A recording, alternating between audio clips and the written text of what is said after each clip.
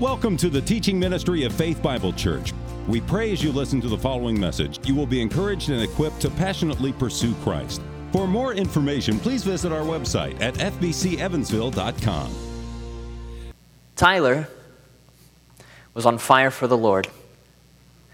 Came to Christ early in college. Quickly got involved with a group of believers who were excited about Jesus, and Tyler himself became quite excited about Jesus.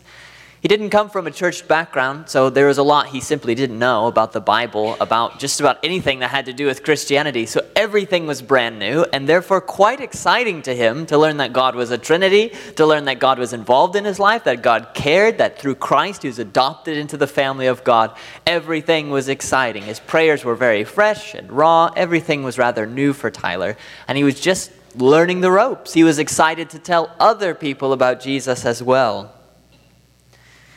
He got in with some roommates who were Christians. This really helped him. Then those roommates got married, and he was left senior year of college without Christian roommates. Still had some Christians he knew, but many of them had graduated and moved on. He's taking an internship this final year of college, so he started to get rather busy. And one of his co-workers was part of what he said was a local church, but it was one Tyler had never heard of before, so he was interested. Tell me about your church. Well, as he learned about the church, the Christians that this coworker associated with, he realized that what this coworker was involved in, it had all the same words: grace, Jesus, God, but the teachings were somewhat different. He couldn't quite put his finger on it at first. But a lot of the people involved in this church or this group were very friendly. So he went there on a Saturday night. They were having a service. He goes there. It's in a house. He's interacting with people. They're very friendly. Well, as time goes on, Tyler's still at his own church growing, but he's also attending this other service for this other local Christian group. And slowly over time begins to realize, wow, this group, their emphasis is a little bit different.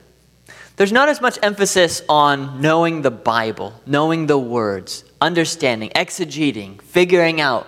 They would consider that to be sort of a dead type of religion, just academic. Instead, it's on experiences of the Holy Spirit. And there's something about this to Tyler that seems appealing. He says, maybe this is what I've been missing. Everything seemed a little tough. Fighting my sin and growing has seemed kind of commonplace and difficult. But these people seem to have something very exciting.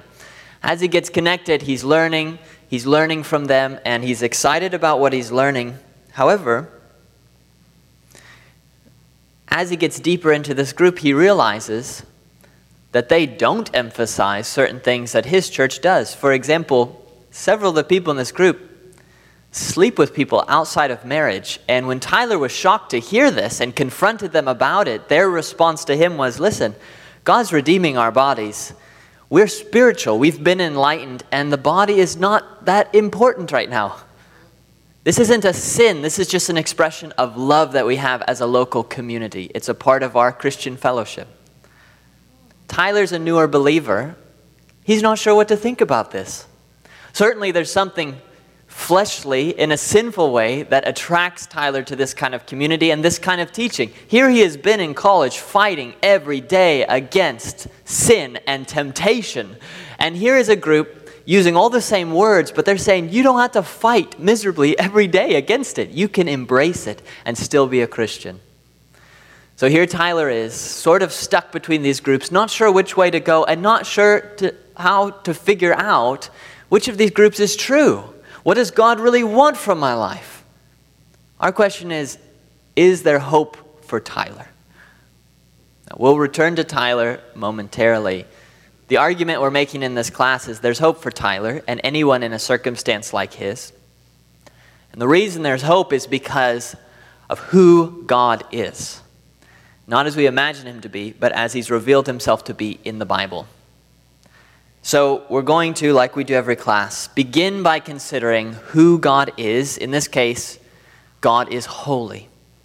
What does it mean that God is holy?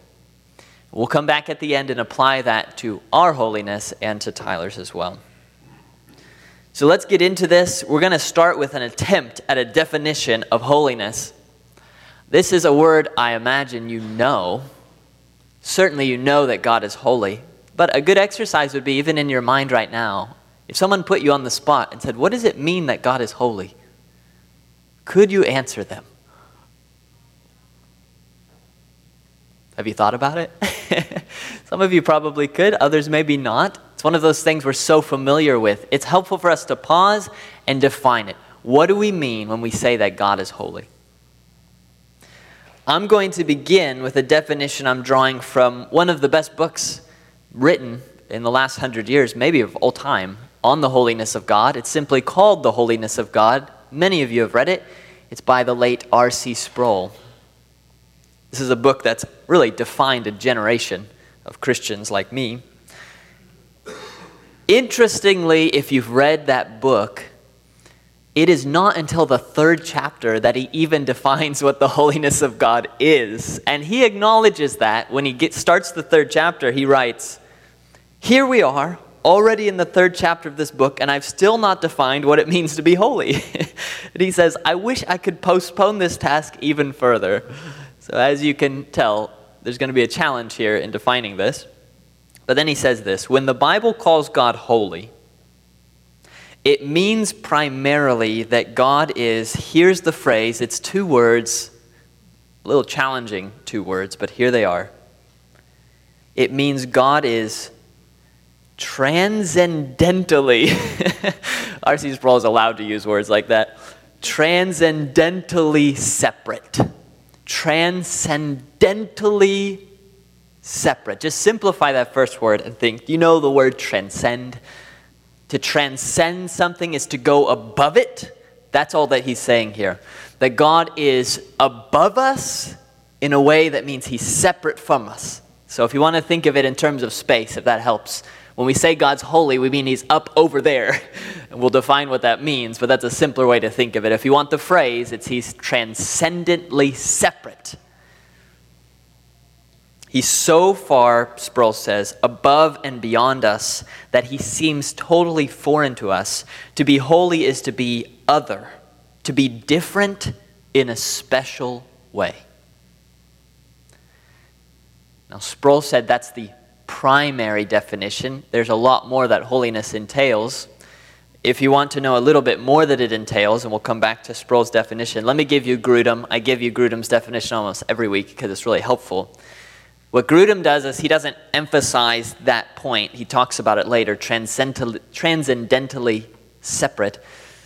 But he focuses here on, quote, God's holiness means that he is separated from sin and devoted to seeking his own honor.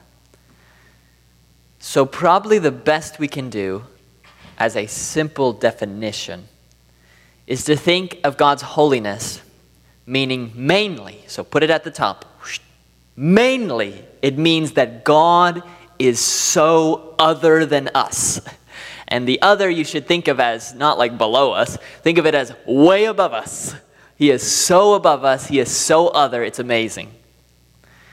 And then you can put under that, well, in what way is he other than us? One of the main ways with holiness is that he's separated from sin, which we're not. We're trying to be, we're not there yet. He's so separated, he's up above it. He's separated from sin, and he's devoted to the one main right task in the world, which is to seek his own honor. So I get it, that's a little complex, but if a scholar like R.C. Sproul delays it to the 3rd chapter, I don't know what we're going to do. So that's the best we can do there, is that God's holiness, he is above, beyond us in a magnificent way. And one of the main ways he is that he's so separate from all that's creaturely and sinful, and he is devoted to himself in a perfect way. So there you go. Now the reason I can't just simplify that further, although I'd love to, just give you a simple line, easier than that, is because when we encounter the concept of holiness in the Bible itself, it contains all of those ideas. So if we were to simplify it further, just say, well, he's just separated from sin, it wouldn't make sense of passages where that's not even in view, it's just his transcendence, and vice versa. So you're going to have to try your best to keep all of those things in your mind. And don't worry if you don't memorize this definition or it's confusing to you. If you just keep reading your Bible, you will just keep getting this flavor. I mean, you will, almost like when you're working a specific job, at some point the terminology and the tasks become like muscle memory. You just become so familiar with them. As you're reading your Bible, these attributes become really familiar to you, even if you can't stop and define it exactly. So just keep reading your Bible. But we will try to define it today a little more. I like to start, after I've given a definition, with at least one text that just demonstrates pretty clearly that this is an attribute of God and we're not making it up. Let me give you one of the first important texts in the Bible where God's holiness is mentioned. This is in the Song of Moses, which is in Exodus chapter 15. God has just powerfully delivered his people out of Egypt, opened the waters, took them through, and Moses sings this in verse 11. Who is like you? Separateness? Who is like you, O Lord, among the gods? Who is like you, majestic in holiness? It's just a note there, not just holy, but majestic. We could say transcendent. You're other, who's like you? Not even the false gods. Who's like you? You're separate, and you're majestic in holiness. You're up over there. Awesome in glorious deeds, doing wonders, which he did for his own glory because he's committed to himself. So you kind of can see echoes of the whole definition even in that verse. All right, now let's try a further explanation of God's holiness using the scriptures here. As a reminder, Sproul said, of course, that it means to be transcendently separate. Let's start with that separate piece, and we'll come to transcendent in a second. The idea of separateness in holiness. Now, when you think of holiness, if you know your Bible well, you may immediately go to the Old Testament, where there were objects and locations that were called holy. God is not the only one in the Bible who is defined with the attribute of holiness. The main place on earth that was considered holy in the Old Testament, what was it? Anyone know? Holy of Holies, which was the centerpiece here of the tabernacle and then the temple. So here's the tabernacle, later becomes the temple. The Holy of Holies is the inner room. If you go out from the Holy of Holies, which was just a Hebrew way of saying the most holy. So this was the most holy place in a ritual sense on earth, right here. And you go out from there and you come into the holy place. And that's where the showbread and the candlestick and so forth, it's in the building in the temple, but it's not in the holiest place yet. That just has the Ark of the Covenant. That's it. So you have the holiest place, the holy place. Then you have the temple grounds. They're also holy. The priests who serve on the temple grounds, they have to be sanctified, made holy by ritual cleansings and so forth. They even have on their turban a golden plate. And you know what it says on the golden plate for the high priest? Holy to the Lord. It's inscribed. You can't miss it. It's literally on their forehead. So if you see a priest, you can't help but think holy in a ritual or ceremonial sense. So they're holy. And then you have Jerusalem where the temple's located. That's the holy city. And then you go out, and the Gentiles who are located far away from Jerusalem in the Old Testament, they're unholy and unclean, both morally, but also because they're far away. So in the Old Testament, God often gives us a picture of something in a physical way to help us understand it when it's fulfilled in the New. So what you see in the Old Testament is that things are holy and places are holy the closer they're connected to God himself. The reason the holiest place, the most holy place was holy is because that's where God most clearly manifested his presence on earth. He said he would sit above the mercy seat that was there on top of the Ark of the Covenant, where you had two golden cherubim, and God would be there. God's everywhere, we know. But he manifests or makes clear his presence specially and uniquely in that place. And so emanating out from there, the closer you get to where God is, then there is this ritual holiness. Now we saw this even before there was a temple. Because if you remember, Moses, when he first encountered that burning bush where God was manifesting his presence, he turns aside. Why is this bush burning but not consumed? Turns out the Lord was there. And what does the Lord tell Moses he has to do when he approaches the bush? Take off your sandals because the ground on which you're standing is holy ground. Why is this ground holier than that ground over there? I can wear my sandals over there. Why can't I wear my sandals in front of the bush? Again, because God is revealing himself in the bush. So the clearest thing we see in the Old Testament ceremony, and this would apply really to all the ceremonial laws of the Old Testament, including diet and everything, is God was making it very clear, I am holy. And because I'm taking you as a people to myself, I'm connecting you to myself. Therefore, because we have that proximity, you have to be holy. And one way he made that clear was just geographical location.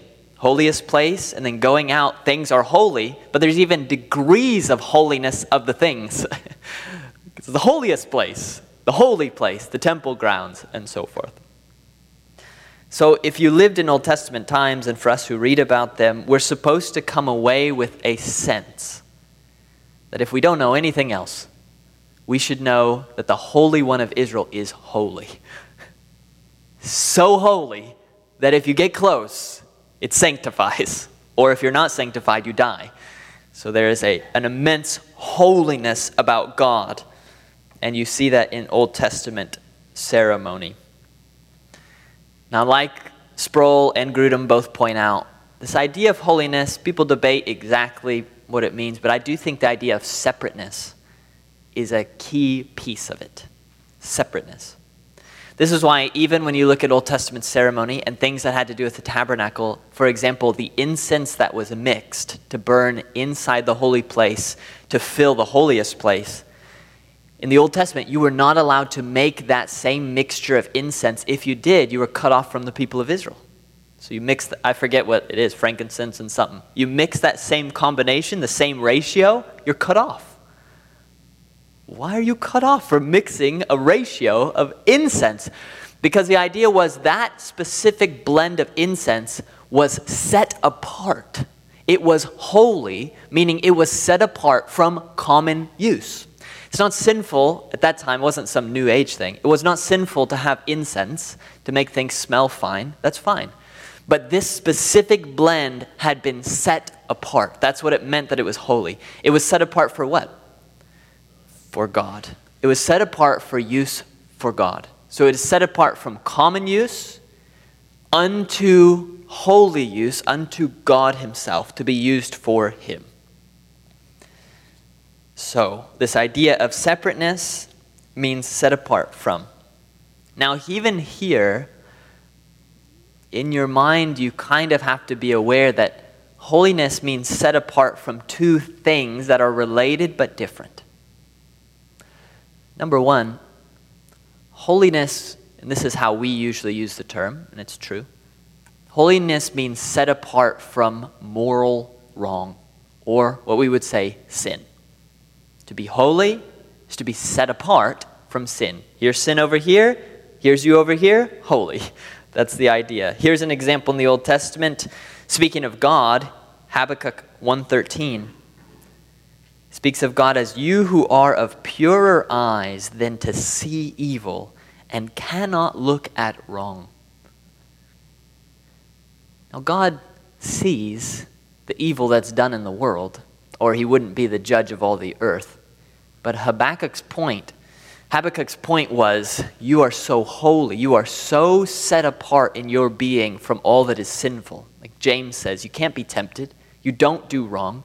You're so set apart that he's using a picture. It's like you don't even look upon it. You're far away over here. It's like what Cicero had said of Roman citizens. He said it's beneath the dignity of a Roman citizen even to allow the thought of crucifixion to enter their mind. You're so set apart from it, you shouldn't even think about it. And similarly here with God, he's so set apart from what is sinful that it's like he's not even looking upon it. His eyes are so pure, he doesn't even look upon it. So for God to be holy means he's set apart from sin. But holiness has another aspect. It also means that God is set apart from what is not necessarily sin, but what we will just call creaturely or common. You saw that with the incense.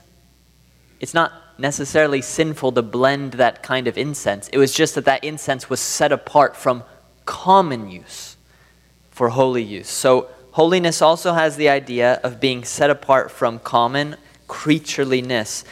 This is really what we saw in Exodus 3 when Moses approached that burning bush. And God said, take off your sandals. Why some cultures you do still take your shoes off. Some Asian culture, you'll take your shoes off if you're going into someone's house. I think part of that's cleanliness. I don't know all the spiritual significance of that. Maybe some of you do in certain cultures. But the idea here is it's your sandals that connect you to the earth. You get that? You get dirt on your sandals. It's kind of like in the New Testament. Jesus said to the apostles, if you enter a city and they reject you, then what are you to do? Get the dirt off your sandals and out of your cloak. Leave it. Leave that earth with them. The idea is dirt sticks to your sandals and to your feet, so you need to remove your sandals. That is the part of you that connects you, that makes you creaturely and earthly. And if you're in a holy place, Moses, then remove those sandals from you. Don't bring what is common or creaturely. Now, dirt is not sinful. It's just dirt. We're made out of it. It's not sinful, but it's so creaturely. It's so earthly. We're made out of dirt. God is not. Therefore, he removes his sandals. We're going to talk about another remarkable picture of this in just a second. Because trying to emphasize how set apart God is from creatureliness, in Isaiah chapter 6, when Isaiah has a vision in the year Uzziah died of God in his holiness sitting upon his throne, and the angels are crying out, holy, holy, holy. You may remember that those magnificent angelic beings had 6 wings, not 2. They had 6. They were using 2 of them to fly. But do you know what they were doing with the other 4?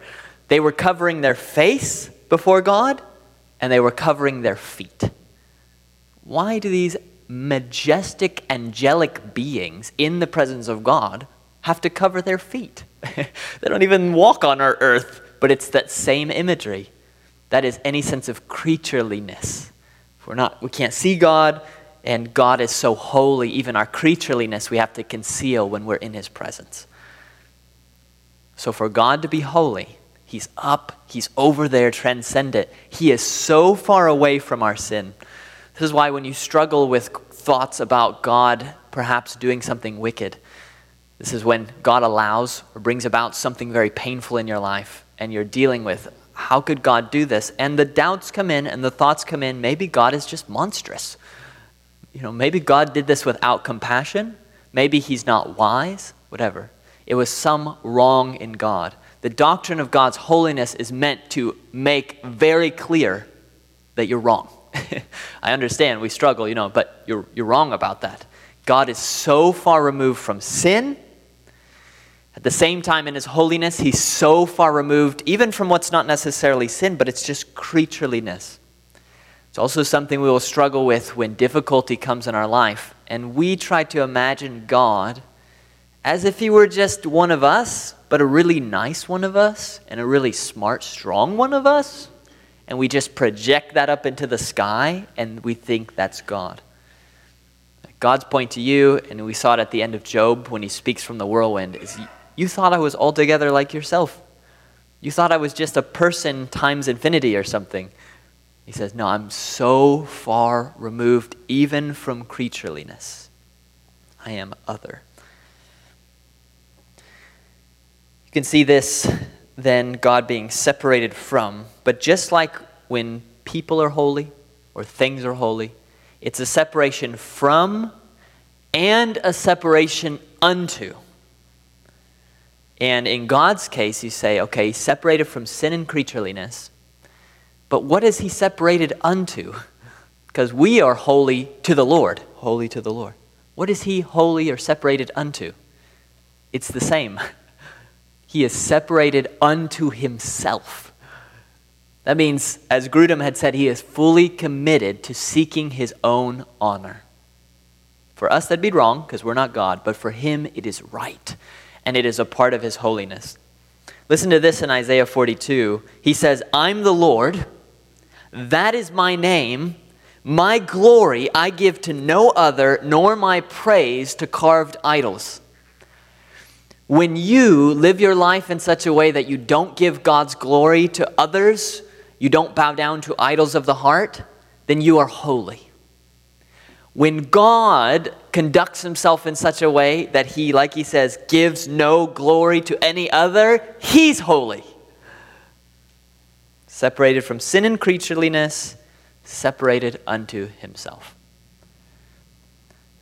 So there is half of Sproul's definition. Transcendentally separate. So God is separate. Now let's deal with that word that has so many letters. If you're sitting there trying to spell it, I don't blame you. I don't know that I could spell it either. Transcendentally separate. What does it mean that God is not just separate, but he's transcendentally separate? For this, if you have a Bible, I'd encourage you to open it to Isaiah chapter 6. If there is one passage in the Bible that speaks most directly to God's holiness, it is the beginning of Isaiah chapter 6.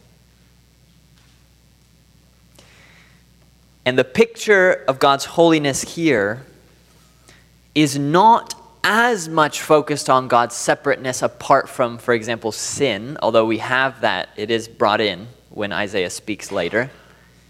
But the emphasis here first is on God's transcendence. Let me show you that. Beginning in the first verse.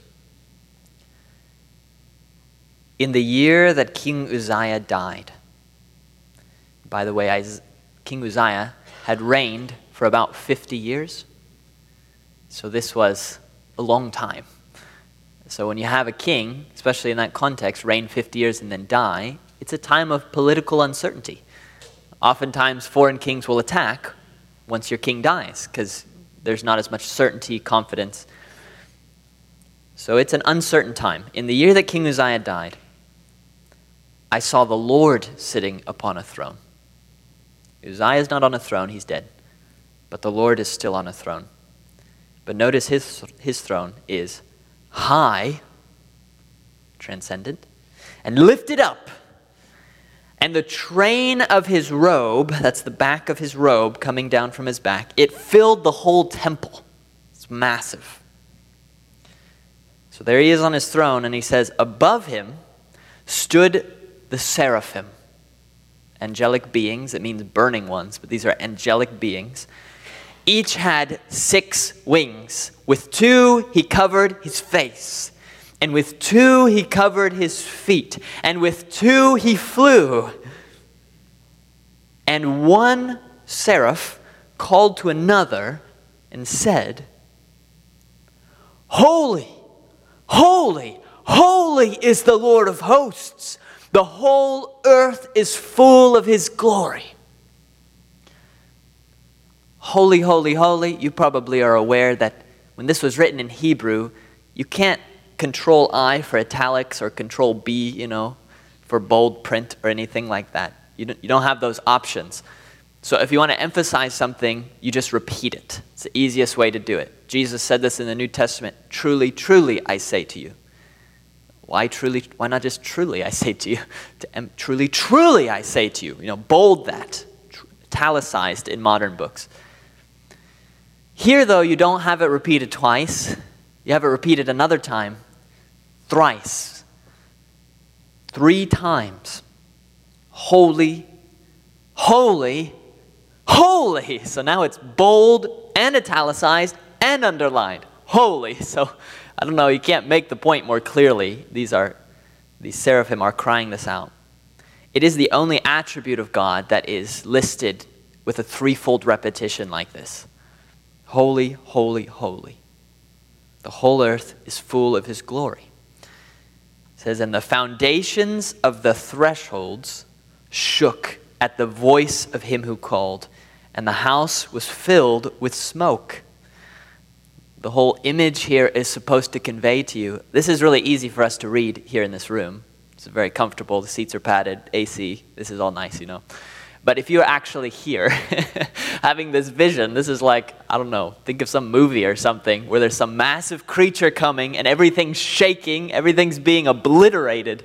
That's what's happening here. It's massive. Smoke is filling the room. These are all things that for you and me, if smoke starts filling the room, then we all leave the room because it's not a good thing. Just like Mount Sinai, it is supposed to be a clear picture of the transcendent power of God. He's not to be trifled with. And that's what Isaiah is seeing here. So then here's Isaiah's response. And I said, woe is me. Probably not that calmly, but that's what he said. For I am lost. For I am a man of unclean lips, and I dwell in the midst of a people of unclean lips. For my eyes have seen the King, the Lord of hosts. Why would Isaiah respond to this picture of God's holiness like that? Well, because he knows that God's holiness isn't just he's so transcendently awesome, but that he's separate from sin. And here's Isaiah, there's sin everywhere. And he looks around him at all of Israel, everybody's got sin everywhere. And part of God's holiness is not just that he's transcendently amazing, but part of his being amazing is that he's so far removed from sin. So that's what terrifies Isaiah. Woe is me. This place is shaking, and God should any second just bring his thumb down and end of Isaiah. Really, end of the whole nation if he wants. That's his response to God's holiness.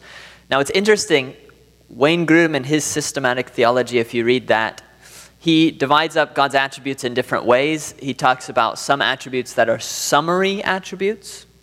These kind of summarize all the other attributes in some way, God's goodness or whatever it is that he puts in there, God's a Trinity, etc. And then he has moral attributes, his mercy, and so forth. And he takes holiness and he has it listed under God's moral attributes, and that is fair. I'm not criticizing. Don't tell him. I'm not criticizing him. He's a smart man. But it does seem to me, given this threefold repetition and just the concept of holiness itself, that the holiness of God is more like a summary attribute of God. His love is, all of God's attributes define all the other ones. You may know that. But this one especially, his love is a holy love. It's not the kind of, I was going to say positive encouraging. I'm not criticizing any radio stations or anything. Listen to your radio stations. But it's not just a love that is just positive all the time, warm and fuzzy type of a thing. God's love was most clearly expressed in 3 hours of darkness with blood and gore. You know, it was on the cross. And that's because it was a holy love. It's not some simple throwaway Valentine card from some kid in your class, you know, like, hey, thanks, you know, that's wonderful. But it's not that kind of love. God's love is a holy love. There is a weight to it. It is that king sitting on the throne transcendently, him expressing love. In fact, that is what we find in this very scene, because Isaiah is worried he's going to be crushed by this transcendent being, and just the opposite. Because God is holy in his love and his mercy, he sends a seraph down with a burning coal, touches his lips, and says, your sin is taken away. In fact, after that he says, I'm going to make you my servant. How is that possible? It's because of the weight, the holiness even of his love. There is a holiness to the wrath of God. That's why it may trouble us at times to think of the wrath of God, which we'll consider in a later class. But we need to remind ourselves that the wrath of God, like all of his attributes, there is a holiness. You can't fix it. You can't go in with your screwdriver and tinker it and make it better. There is a weight to it that's right and holy. It's set apart from any of our wrong thinking. It's exactly the way that it ought to be, and that's true of all. So I think we could think of God's holiness in some ways as a summary attribute. He is a holy God. I do just want to point this out before we move on to application, with a kind of application, I guess, and that is, the holiness of God is one of the attributes most lost today. It is most lost today. There are other attributes of God that are still, maybe wrath gets a close second or something, but the idea that God is transcendent and other, this picture of God in Isaiah 6, it is simply not the idea of God that most people carry in their heads. Either you separate out Old Testament God, he's different and scary. We got Jesus, New Testament, he's nice. Or I don't know how you handle in Isaiah 6, but it's simply not the way that we collectively today tend to think about God. So I do want to emphasize this. The reason it's so significant is if you don't have a view of God that takes into account his immense holiness, then the gospel that we want to emphasize, like, let's not talk about scary God. Let's talk about the gospel. It's love and it means nothing. It doesn't mean anything. It becomes really cheap. And it's part of the reason that you have people who are hearing about God's love all the time, but can just live their whole, I'm not trying to be overly critical, but you could just live your whole life, go to church, hear about God's love, and it means almost nothing. I mean, it's kind of encouraging, especially if something hard's going on. But it doesn't really change your life. It doesn't really affect you that significantly.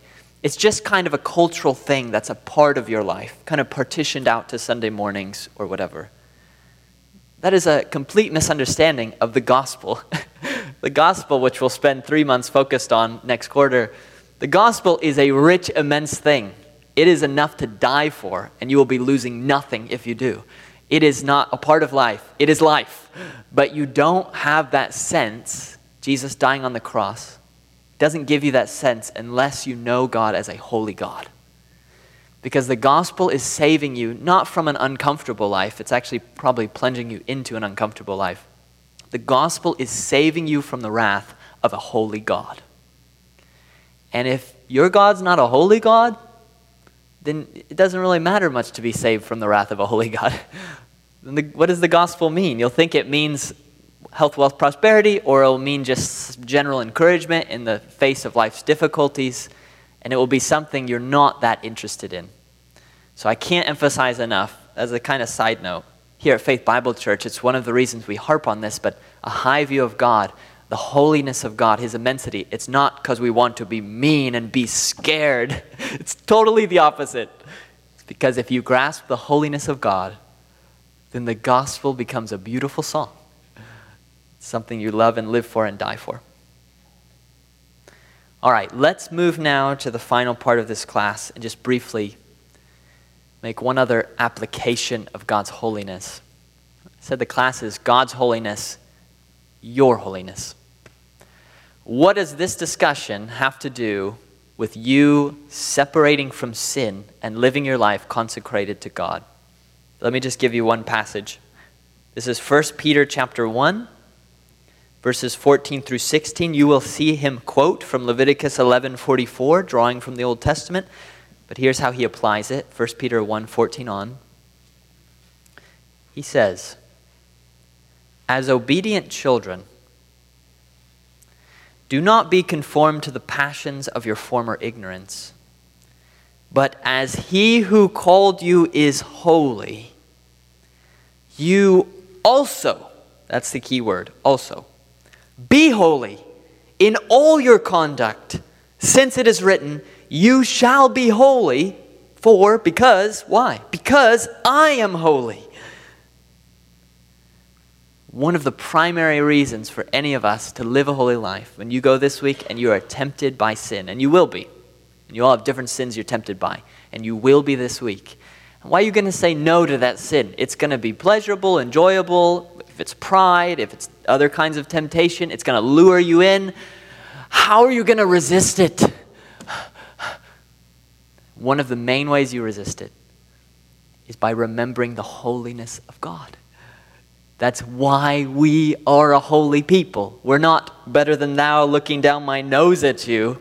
We're humbled by the transcendent magnificence of God, and we don't take him lightly. We feel honored that we've been called to worship a God who's a holy God. This is, as you may remember here in closing, Plato, the Greek philosopher so long ago, before the time of Jesus, he lamented that his gods, the Greek gods, were so unholy. And Plato was trying to convince young people to live good lives, and he said, I don't know how to do it with these gods. He said, the best I can do is just say those are kind of myths, and there must be a perfect God. That was Plato.